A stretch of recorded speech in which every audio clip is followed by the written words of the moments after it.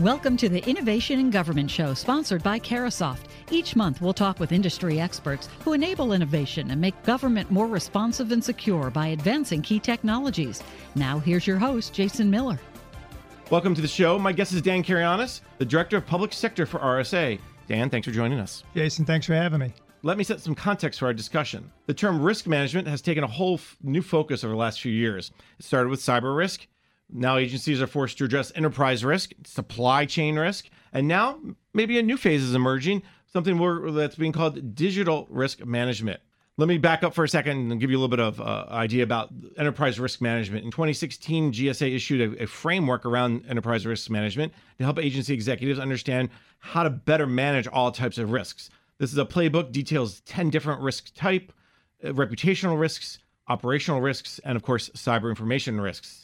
The playbook states enterprise risk management can help to focus and inform decisions by defining goals and objectives, advocating for and aligning resources, monitoring progress, and ensuring compliance with applicable laws, regulations, controls. But as this idea of digital risk emerges, it's almost combining several of those individual threats into one bigger category. Gartner, the market research firm, says failure to manage an agency or an organization's digital risks is likely to sabotage your digital business and expose your organization to potential impacts, well beyond the simple idea of opportunity loss.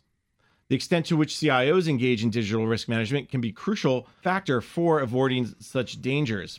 But it's not just the CIO's responsibility. The agency secretary, deputy secretary, as well as others in the CXO community must grasp that these risks are and how to mitigate their impact. In fact, Gartner found in a 2017 CEO survey that 65% of the CEOs they surveyed think the organization is falling behind in risk management investment and discipline maturity. And 77% are concerned about how risks associated with digital business initiatives. So, how are we going to deal with all these new risks, the emerging idea of digital risk management? Well, again, that's where Dan Carianis comes in. He's the Director of Public Sector for RSA. Dan, first start by defining digital risk management. What is it? Well, Jason, you kind of hit it on the head a little bit already. It's a very, very broad topic. If you think about it from a conventional risk management perspective, many folks think of it more, particularly in the industry that we live in here in the federal market space, around IT security or cyber risk. But there's so many more factors now that decision makers and government agencies need to think about. Reputational risk, financial risk, data and information management risk, supply chain risk, business resiliency and the risks associated with that.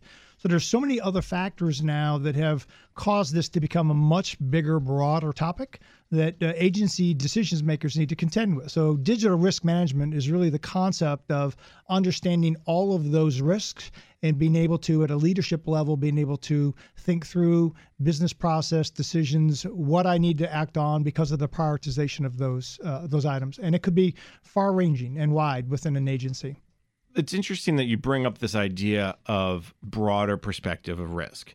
Do you think that this is just part of the maturity that's been happening over the last, we'll call it a decade, about understanding what risk is? Because previously, the previous 25 years, what do we talk about risk? Internal control risk, right? It's all financial management related. I think it's just a natural progression to the way people think about risk going forward. I want to talk a little bit when we have an opportunity to talk about financial risk as well and the cost associated with that and how people need to consider that. But if you kind of think about, well, the market space of governance, risk, and compliance, something that's been defined by the major analysts for years, we see an evolution, just as you described, where Gartner thinks of this as an ever-evolving market space, and digital risk management versus just governance, risk, and compliance is really where people are going now and where leaders need to start thinking about risk in a very deep, broad way. Do you get a sense it's starting to happen? Do you get a sense that agencies, federal, or even the state and local government, that the public sector is understanding the challenges they face from that broader perspective of digital risk management? I do. In some cases, if you think about the whole DHS CDM program, it's all about continuous monitoring, understanding what's going on across your enterprise, being able to act on something based on prioritization. But it's really a gigantic risk management program is really what it's doing. It's defining risk. It's helping individual leaders within agencies and at the top levels of the government make good risk-based decisions. A lot of state governments are looking at this now. So we at RSA have perspectives around what other state organizations are looking to do, and they're looking at the federal government and what's happening here To a degree, I see the federal government leading the way in terms of how people are looking at risk. It's different, but it is a very evolving space right now. You bring up CDM. I could talk about CDM all day. I think maybe we'll come back to that in a minute. But I want to talk a little bit about the trends you're seeing when it comes to security. The risk management piece is important, but what are some of the other trends that you are starting to pop up around, whether it's related to this idea of digital risk management or more broadly? One example might be supply chain, if I could talk about that for a moment.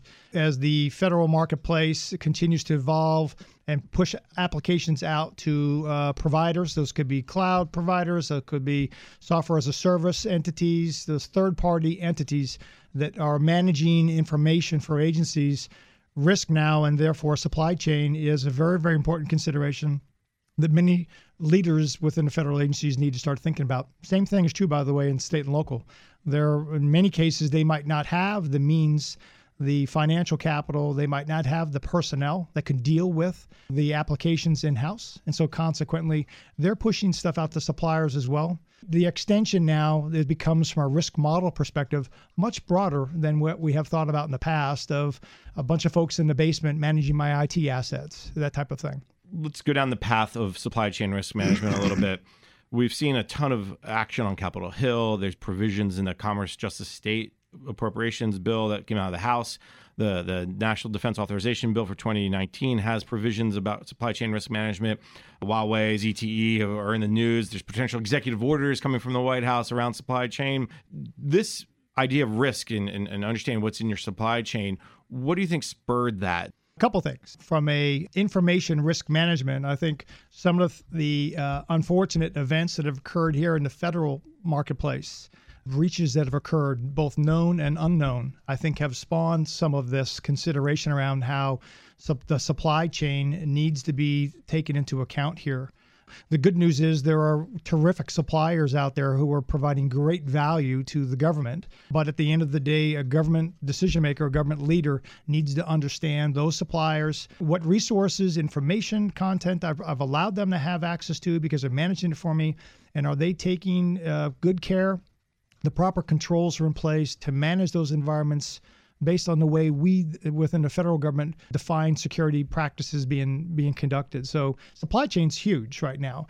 I made a comment earlier about, I think that there are events that are probably of a known and unknown. I mean, just imagine for a moment a parts manufacturer. I've got components on a board. That board's in a computer. That computer's, that's a server. It's sitting in the basement of an agency, and there's a vulnerability associated with some part.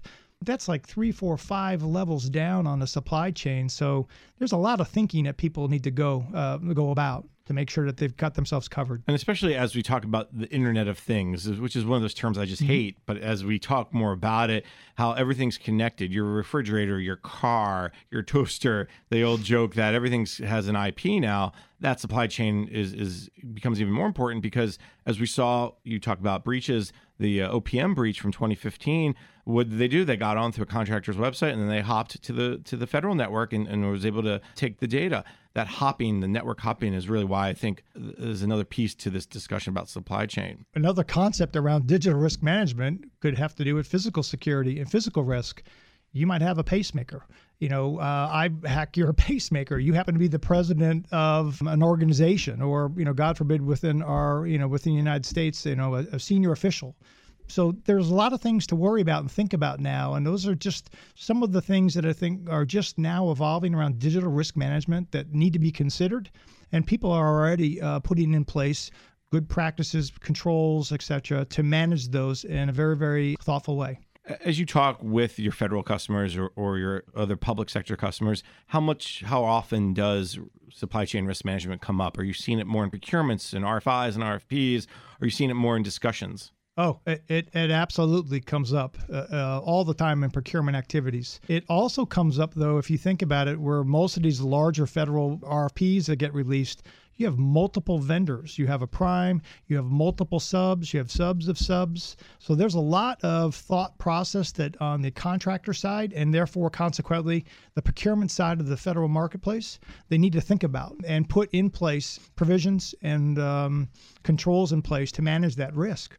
There's an interesting court case that I won't go into too much detail on over the Social Security Administration and buying printers, and they put in supply chain as an evaluation factor. Is that where you guys see it very similar, where most of the supply chain risk is being talked about as an evaluation factor, or more on the compliance side saying you must abide by NIST 853 security controls, XYZ? Well, the latter part, Jason, what you said about the NIST security controls, for sure that. But we're seeing now where organizations are being evaluated, and there are companies that are providing services associated with the risk associated with a particular vendor. So if I'm looking to potentially have you be a part of my team, I can actually go to third-party services and get a unbiased review of you and a potential risk that you might pose. That risk could be a financial risk because maybe you've had some difficult times recently. That risk could be maybe you were breached not too long ago. So there are services now that are providing this, and that's how some larger organizations are evaluating their suppliers. I think that's an emerging market. Absolutely. If I only had gotten in a little sooner, the supply chain piece. Absolutely. The other thing that I wanted to bring up is you talked about some trends that were going on, and supply chain's one big one. Is there a second trend, a third trend that maybe you'd point to? Yeah, another one I'd kind of point to is this concept of continuous monitoring. Again, I mentioned the DHS CDM program earlier. One of the things we're seeing is CDM has kind of really brought awareness to the fact that you just can't perform an assessment in a with an infrequent period of time lapsing between the two. You really need to be doing this on an ongoing basis. The federal government's kind of driving that right now as it relates to CDM. We're seeing a lot of state governments that are now adopting this as a best practice where with more frequency, they are continually monitoring their system, performing an initial assessment, and then continually monitoring to that assessment that they performed in the past to make sure they're improving, the risk factors are going down, those types of things. So we're seeing a lot more of that. Another topic, another area has been in the area of business resiliency. I think there's an inevitability that most large government organizations, commercial enterprises as well, they are accepting the reality that they're getting attacked. I think just in 2017, there was a research study done just from a ransomware perspective that the government marketplace is the number one attack space of all market segments. So the inevitability of someone coming after you and potentially the inevitability of someone breaching. So what's your business resiliency plan? So we're seeing more people put really good effort into what used to be 3-ring binders on the shelf, and now people are very conscious of that. And when you talk about business resiliency, can you talk a little bit more about how to define that? A lot of people think of COOP, right? Disaster recovery and COOP, and that is part of business resiliency, but I think you're talking maybe broader or from a different angle. We kind of think about it from an RSA perspective in kind of 3 buckets. Continuous monitoring, building my continuous monitoring, my COOP plans. Crisis management. What's the crisis? If I have a crisis immediately right now, how do I deal with that? And then a recovery from a disaster. So we kind of think about that from a 3-legged stool perspective. All 3 of those are very, very important in a business resiliency program. Just doing one of those well is nice, but the reality is all of those have a dependency on one another, and consequently, all of those need to be taken into account. All right, Dan, that's a good time to take a quick break. When we come back, we can jump into CDM and a little bit more about business resiliency. You're listening to the discussion Innovation in Government, sponsored by Carahsoft on federalnewsradio.com and 1500 AM. It's difficult to put security details into business context fast enough to determine what impact they'll have on continuity, personal data, intellectual property, and reputational damage. Until now. RSA's mission-driven security solutions help customers rapidly link security incidents with business context to respond effectively. With award-winning solutions for rapid detection and response, identity and access assurance, customer fraud protection, and business risk management, RSA customers can thrive in an uncertain, high-risk world. It's time for mission-driven security. Tune in on Tuesdays at 10:30 a.m. and 2:30 p.m. for the Innovation in Government Show, sponsored by Carahsoft and its partners. Learn from industry experts who enable innovation and make government more responsive and secure by advancing technologies. Innovation in Government examines a wide range of topics and evaluates their payoff. Cybersecurity, big data, cloud computing, and more. Innovation in Government, Tuesdays at 10:30 a.m. and 2:30 p.m. on federalnewsradio.com and 1500 a.m. Search keyword innovation.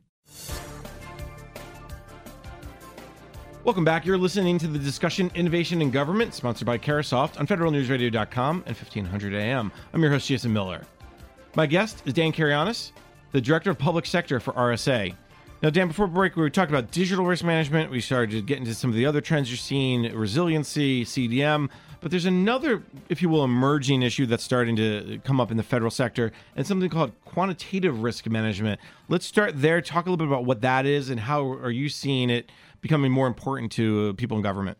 So this concept of quantitative risk management is quite interesting. It is another dimension of how organizations, predominantly right now in the commercial market, but we're seeing it more emerging in the government market space, are putting another factor on the table in how they think about risk. Most people think about risk in the old days, it's, red, yellow, green, or it's a factor 1 to 10, on a scale. What's the prioritization of a risk? Using very sophisticated algorithms in some cases. This concept of quantitative risk management really is starting to associate a cost factor to that risk. So what's the cost to me to address something that's deemed a high priority or a vulnerability that needs to be addressed? What's the cost to me if I don't do that and something bad were to happen? An example of that might be I have to apply a simple patch across my enterprise. Maybe I've got 5,000 boxes that need to be patched. They weren't patched. The cost to me to patch that might have been a weekend's worth of effort. Maybe I've got a contractor on site, 3 or 4 people doing some work. What's the cost of that? The cost of me not doing it, and we were breached. And now a lot of sensitive data of my employees as well as the public that I serve is now out there. And now I have to provide funding for all those individuals for the next year to protect them because their information is now in the wild. Or reputational cost and impact. If you think about it from a federal government, maybe a little bit different than a Facebook, but think about the reputational impact of Facebook with this recent amount of information that was out there.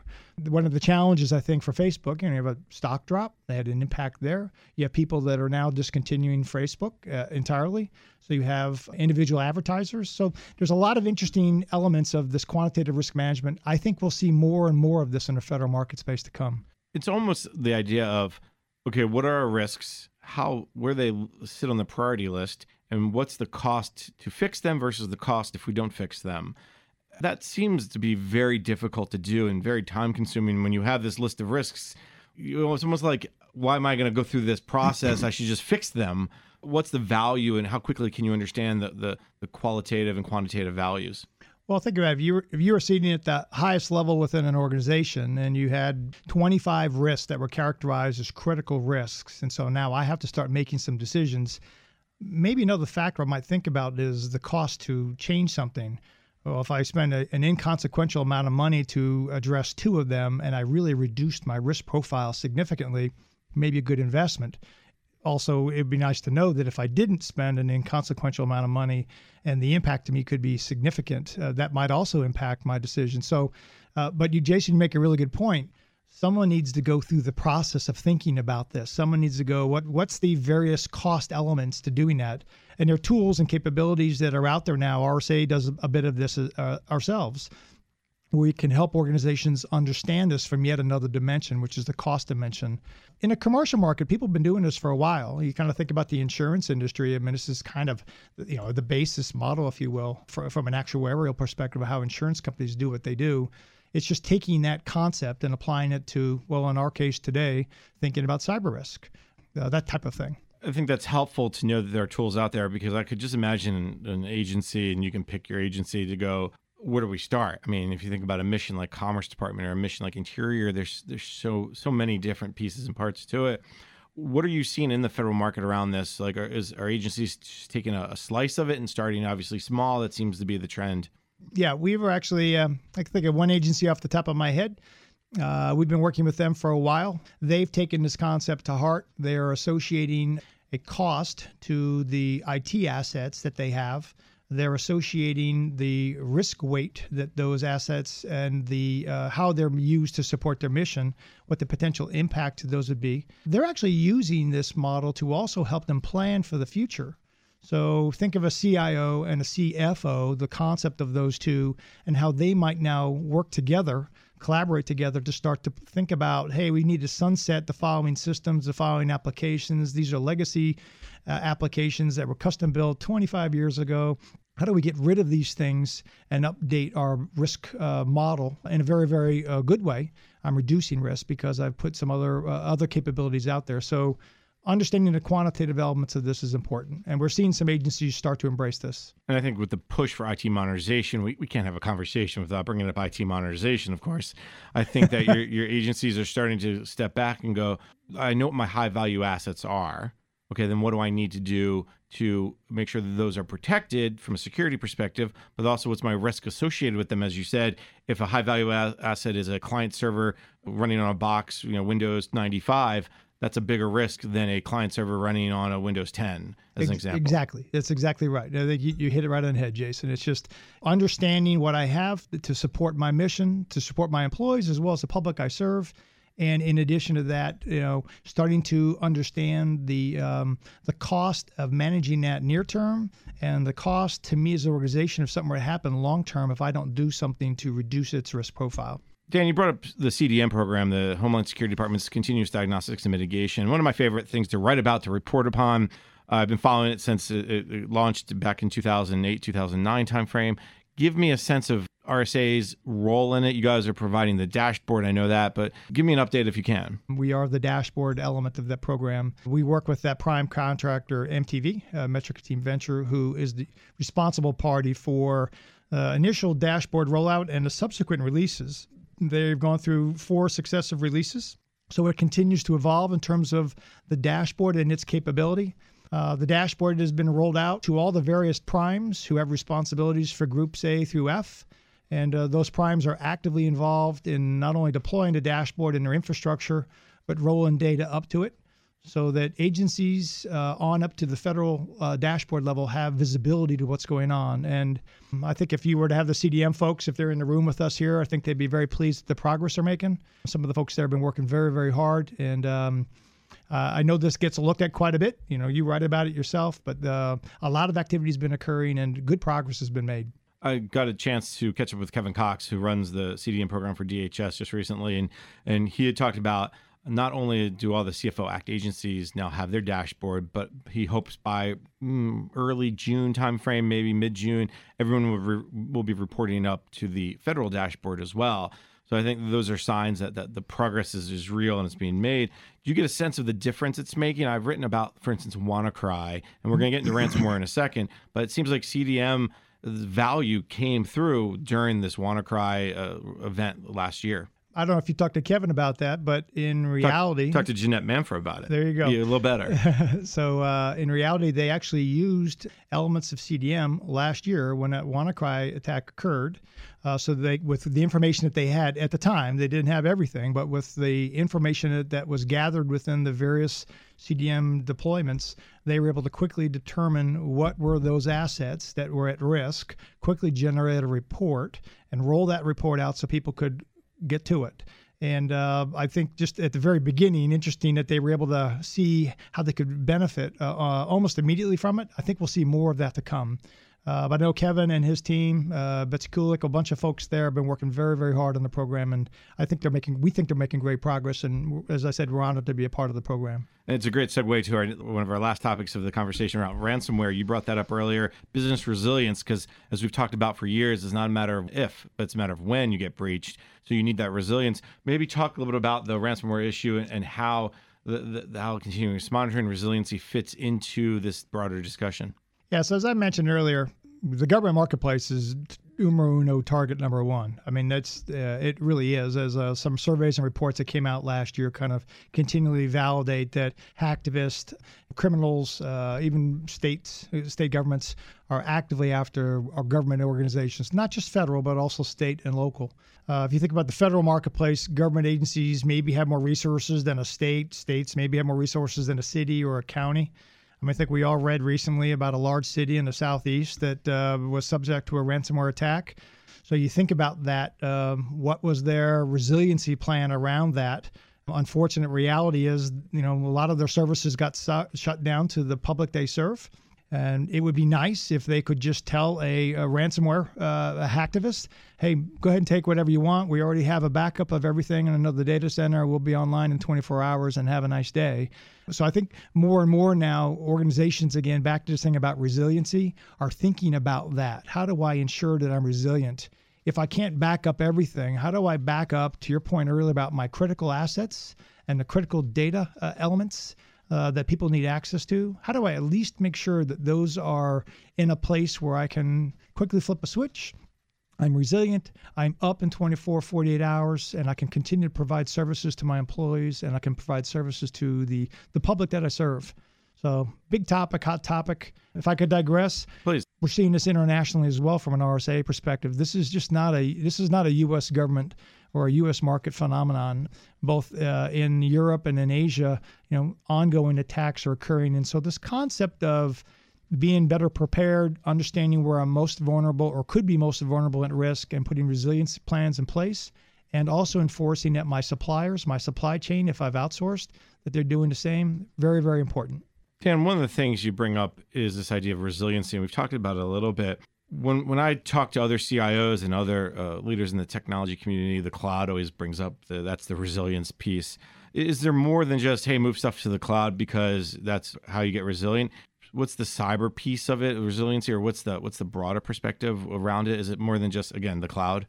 I think it is maybe a little bit more than just the cloud. I mean, at the end of the day, most agencies are continually driving and moving applications out to the cloud, again, to serve the public as well as their employees. Dan, this has been a fascinating conversation. We're just about out of time. Before I let you go, talk a little bit about the future when we want to tag back to the beginning of digital risk management. Where should agencies start? What should they do? What's some of the advice you would give them, or what's some of the potholes they should avoid? If you're a government leader, this is your responsibility, to not only to your employees, but to the general public as well.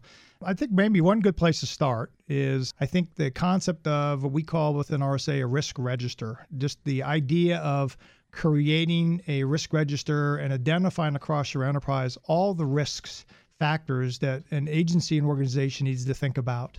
You have personnel risks, you have IT cyber risk. We've been talking about that quite a bit. You could have physical security risk. You might have supplier risk. So there are all kinds of factors that come into play. And so creating this risk register of those things that are most important to the organization, and underneath those starting to build out compensating controls or plans to make sure that I reduce, or at least I track those risks, the metrics associated with those risks, needing to be able to do that on an ongoing basis. Very good. Great advice. And unfortunately, that's all the time we have for today. Let me thank my guest, Dan Karayanis, the Director of Public Sector for RSA. Dan, thank you so much for taking the time today. Jason, it was a pleasure. Thank you very much for having me. You've been listening to the discussion Innovation in Government, sponsored by Carahsoft on federalnewsradio.com and 1500 AM. I've been your host, Jason Miller. For more on this discussion, visit federalnewsradio.com and search innovation. Thank you for listening to the Innovation in Government Show, sponsored by Carahsoft on Federal News Radio 1500 AM and federalnewsradio.com. The entire discussion can be found on demand at Federal News Radio, keyword innovation.